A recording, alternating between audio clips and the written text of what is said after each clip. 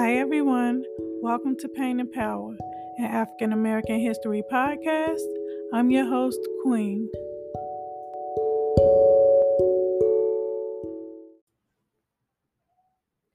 Hey, guys. Today I want to talk about Zora Neale Hurston. Um, have you guys been keeping up with me and keeping up with the podcast? Y'all know I've been a day late and a dollar short. I've been tagged, y'all. And what's so funny about this story about me doing Zora is that her hometown is Florida. Her home state is Florida. And I was just in Florida. I feel like that's part of the reason why I've been so zooted and booted and behind a schedule. You know, my daughter's birthday was February 11th. Aquarius gang, shout out to her. And we went to Disney for her birthday. We was in Florida, Zora Neale Hurston Stomping Grounds. I didn't even know that. And what was so funny about that is that I met a lady on the plane, and she's a therapist. And let me see. Let me see really quick, you guys. Because I wanted to shout her out real quick because it's so funny because on the plane before I even knew, well, I knew that I was going to do Zora Neale Hurston for my next episode for Pain and Power. But it was funny that because I didn't tell her about it or anything like that, but she was just like, yeah, and she was having a conversation with my son actually, and she was just saying how Zora Neale Hurston, the main character in the book, and she was talking about the Appalachian Mountains and how it was kind of up further north of Florida, and how the main character in the book, their eyes were watching God. She just wanted to visit that place so much because she got that from Zora Neale Hurston, and she got that from the main character in the book. And oh my God, I cannot find that business card. I wanted to shout her out because we exchanged business cards, and it was just a pleasant conversation to meet somebody. And she was saying how she became a therapist at the age, well, she went back to school to become a therapist at the age of 40, and she was just finding herself. And I was telling her about my journey, and she was a Caucasian woman, you guys. And a lot of people, it's a lot of racial injustice that goes on in this world, but it's a lot of people that is down for the cause, and everybody can relate. And bond for different reasons and different, topics and different things that they believe. And I just wanted to put that out there. So Zora Neale Hurston, you guys, she was an American author, anthropologist, and filmmaker. Zora was so important. She was so important to me, to just being human, being spirited, and being misunderstood. So if you ever felt that way growing up throughout your life period, adulthood, felt that level of being misunderstood, you was in touch and what in tune and what it was like to be human and be a spirited individual, then Zora Neale Hurston, that was the spirit of Zora Neale Hurston, okay? Like, I love the work she did as an anthropologist. She was a very deep individual. Like, anthropologists study the many different aspects of the human experience, like behavior, biology, cultures, societies, and even language, both past and present. As a people today, we have to stop being so shallow, you guys. Free your mind, and the rest will follow. Be colorblind.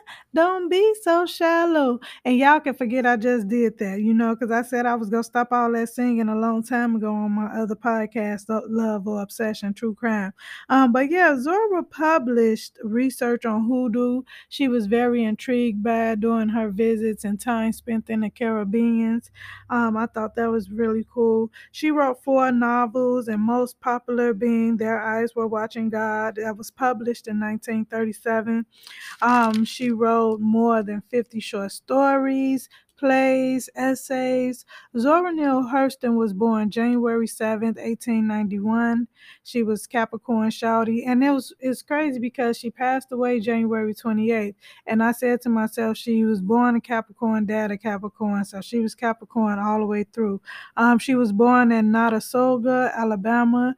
When she was 3 years old, the family moved to Edenville, Florida, where she just really was proud of her roots, and Florida is so homegrown to her. In 1894 is when they made that move. So that was like their town. Like, black people thrived in Edenville. And black people basically governed the town. They settled there. A whole African American community. Zora's father, who was a promiscuous pastor, served 2 terms as mayor in Edenville. When Zora was a child, her father didn't understand her personality. He wanted her to be more like her sister. Zora was the fifth of 8 children. And when I meant that, like, that's when I said she was spirited. So when she was young, like, she was just so outgoing and her parents just didn't understand. I called her father promiscuous because he was a ladies' man. He had a ladies' man reputation. Something like that, well, was rumored of Martin Luther King Jr., them pastors and preachers and like stone cold ladies' men's. Um, Charge it to their head, don't charge it to their heart, if you ask me. I don't know. Like, a lot of people, next week we will be talking about Martin Luther King Jr. too on the podcast, just as a little insert for what we're talking about now about being a promiscuous pastor. I feel like, a lot of people hold them to those standards. And I feel like when you have a wife, you shouldn't cheat. People do fall short of glory. But the whole pastoral thing with me is taking that oath. When you take an oath with something, it's just like you laying down your life for this thing. I'm taking an oath to honor and protect this. And so that's why I feel like they fall short as far as being that ladies' man with that. Even if your wife did understand, that the flesh is weak, you still had to be who you say you were. So, okay, we're going to talk about that more next week, okay, you guys? So her father also worked as a sharecropper and a carpenter. Her mother was a school teacher, and all four of Zora's grandparents were slaves. They were enslaved. Zora, she used Edenville as settings, and mostly all of her stories, it was a place where African Americans could live and thrive as they desired, independent of a white society.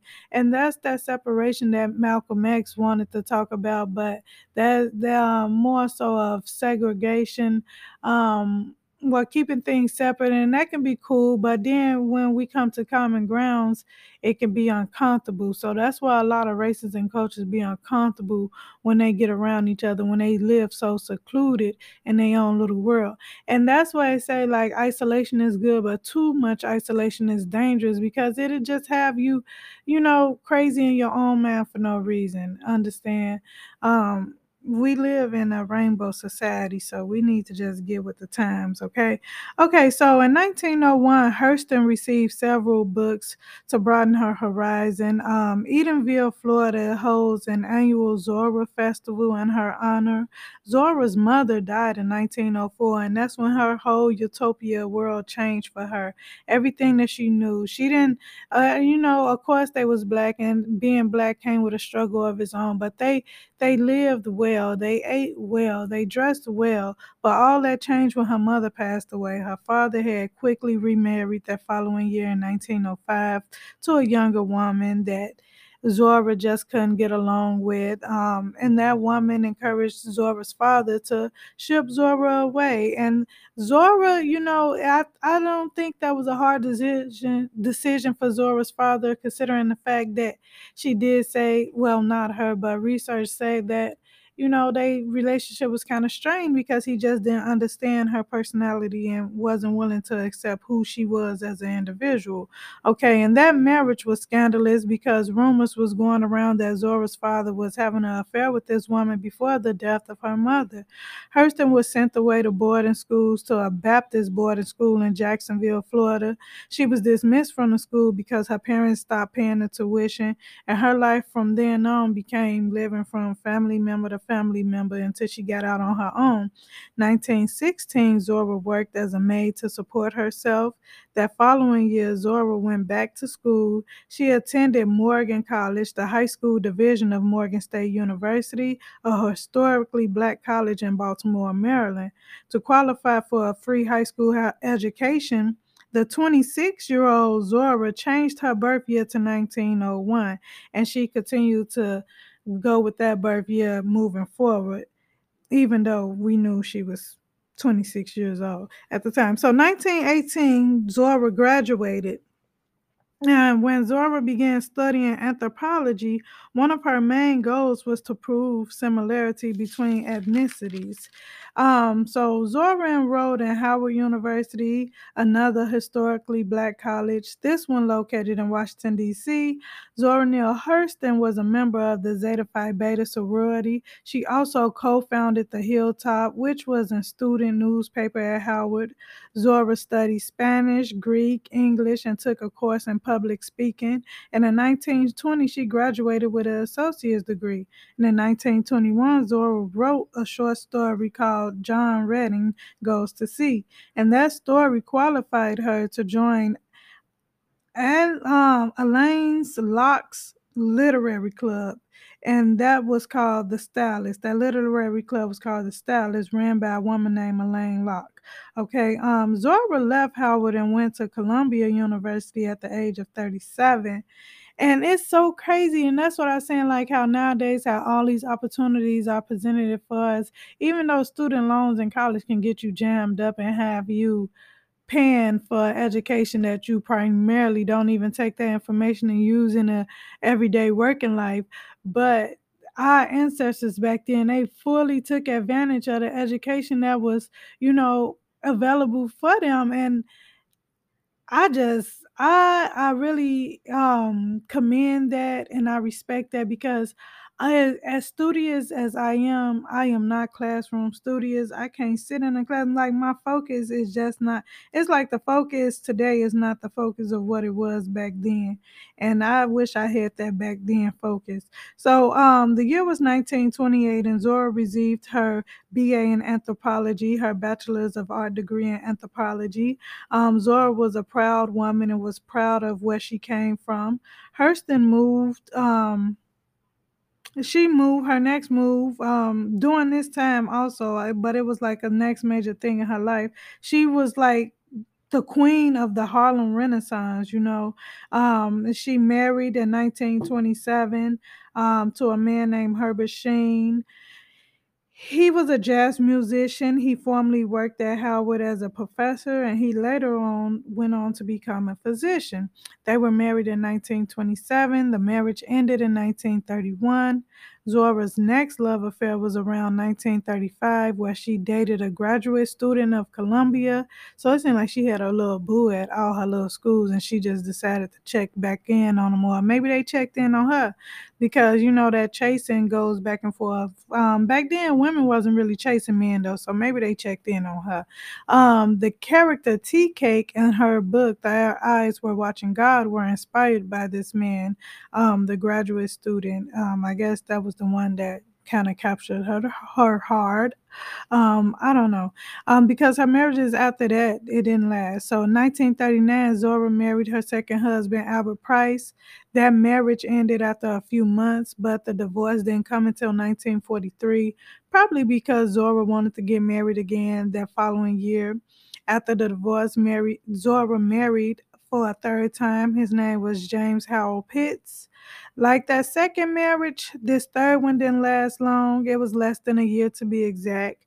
And Zora faced a lot of challenges in her personal relationships, but she never really wrote about them you know, in her stories. Maybe she had some private journals that had all the juice in it, but it never really hit the mainstream pages. And I guess that's that Capricorn and her being private into herself in that kind of way. So being heavily involved in the Harlem Renaissance, Hurston lived closely and worked closely with Langston Hughes. Zora Neale Hurston was a woman, a figure in history who I say didn't get her flowers while she was alive. It's a shame you have to die to be legendary. Their eyes were watching God didn't get its, even though it was a popular work then while she was alive, it didn't get its true respect until almost 40 years after its release. Now it's a study guide. It's taught in English classes across the U.S. and maybe, internationally. I don't know. Racial issues are still big today. She was criticized for a lot of things about the grammar, about the way that she expressed herself, about the way she was unapologetic about a lot of things. What's sad is that Zora Hurston was improvised. She may have been rich in spirit, but she was not financially stable. No children, but she didn't have any close family. She had no children. When her health started to decline, it seemed not to improve.